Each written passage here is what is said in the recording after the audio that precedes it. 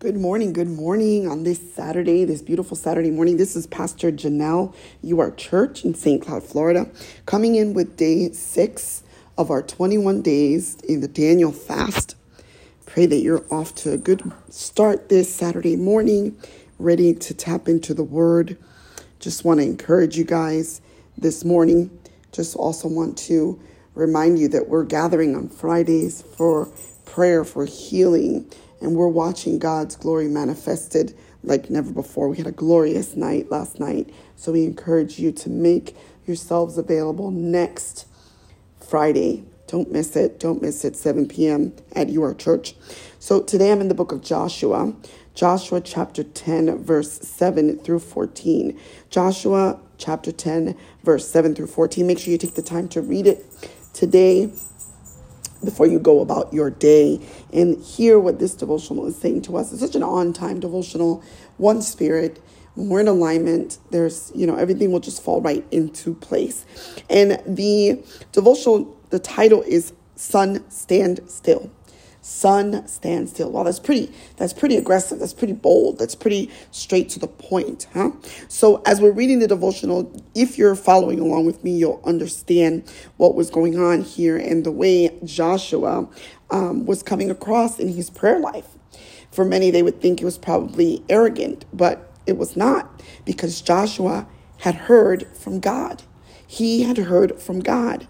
God clearly was telling Joshua that he has given their enemies into hands. So when the day of the drawing to close without the fulfillment of God's word to his people, Joshua has the faith to pray one amazingly bold prayer. And that prayer was, "Sun, stand still." Joshua's prayer is a great example of the next element of powerful prayers that we're going to be looking at in the next 5 days. It's specific. So the devotional is saying, remember HSPE, humble, specific, persistent, and expectant. I'm going to say it again. Humble, specific, persistent, and expectant. Can't pray about something and not expect for God to do something about it. God is going to do it. Yesterday we talked about Jesus, about the name of Jesus and the authority he has given us.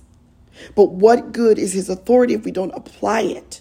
So we've got to have humble, specific prayers because they are powerful, because we are tapping into the heart of God on a certain matter, and we're agreeing with him in prayer. We're agreeing with him in prayer, and it can change the course of the heavens or change the course of our hearts.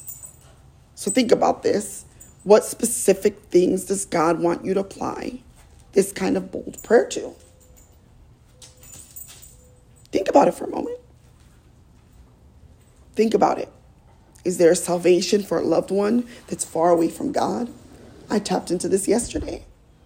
I said it yesterday. Put yourself in their place. Begin to declare and decree. Begin to believe.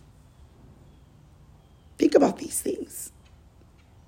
Maybe there's an illness that you need to tap into and say, infirmity must go in the name of Jesus. God's word on these things matter. But you got to ask him. Ask him boldly. God, would you do it? Because I'm going to believe you. So I want you to think about this after you read about Joshua, the scripture that I've given you. Go about your day asking God for specific, powerful prayers, so that you can pray in the matchless name of Jesus. Be encouraged today. Be encouraged this Saturday. Get out. Think about how great God is and think about what God is able to do. He's able. Trust him. He'll do it.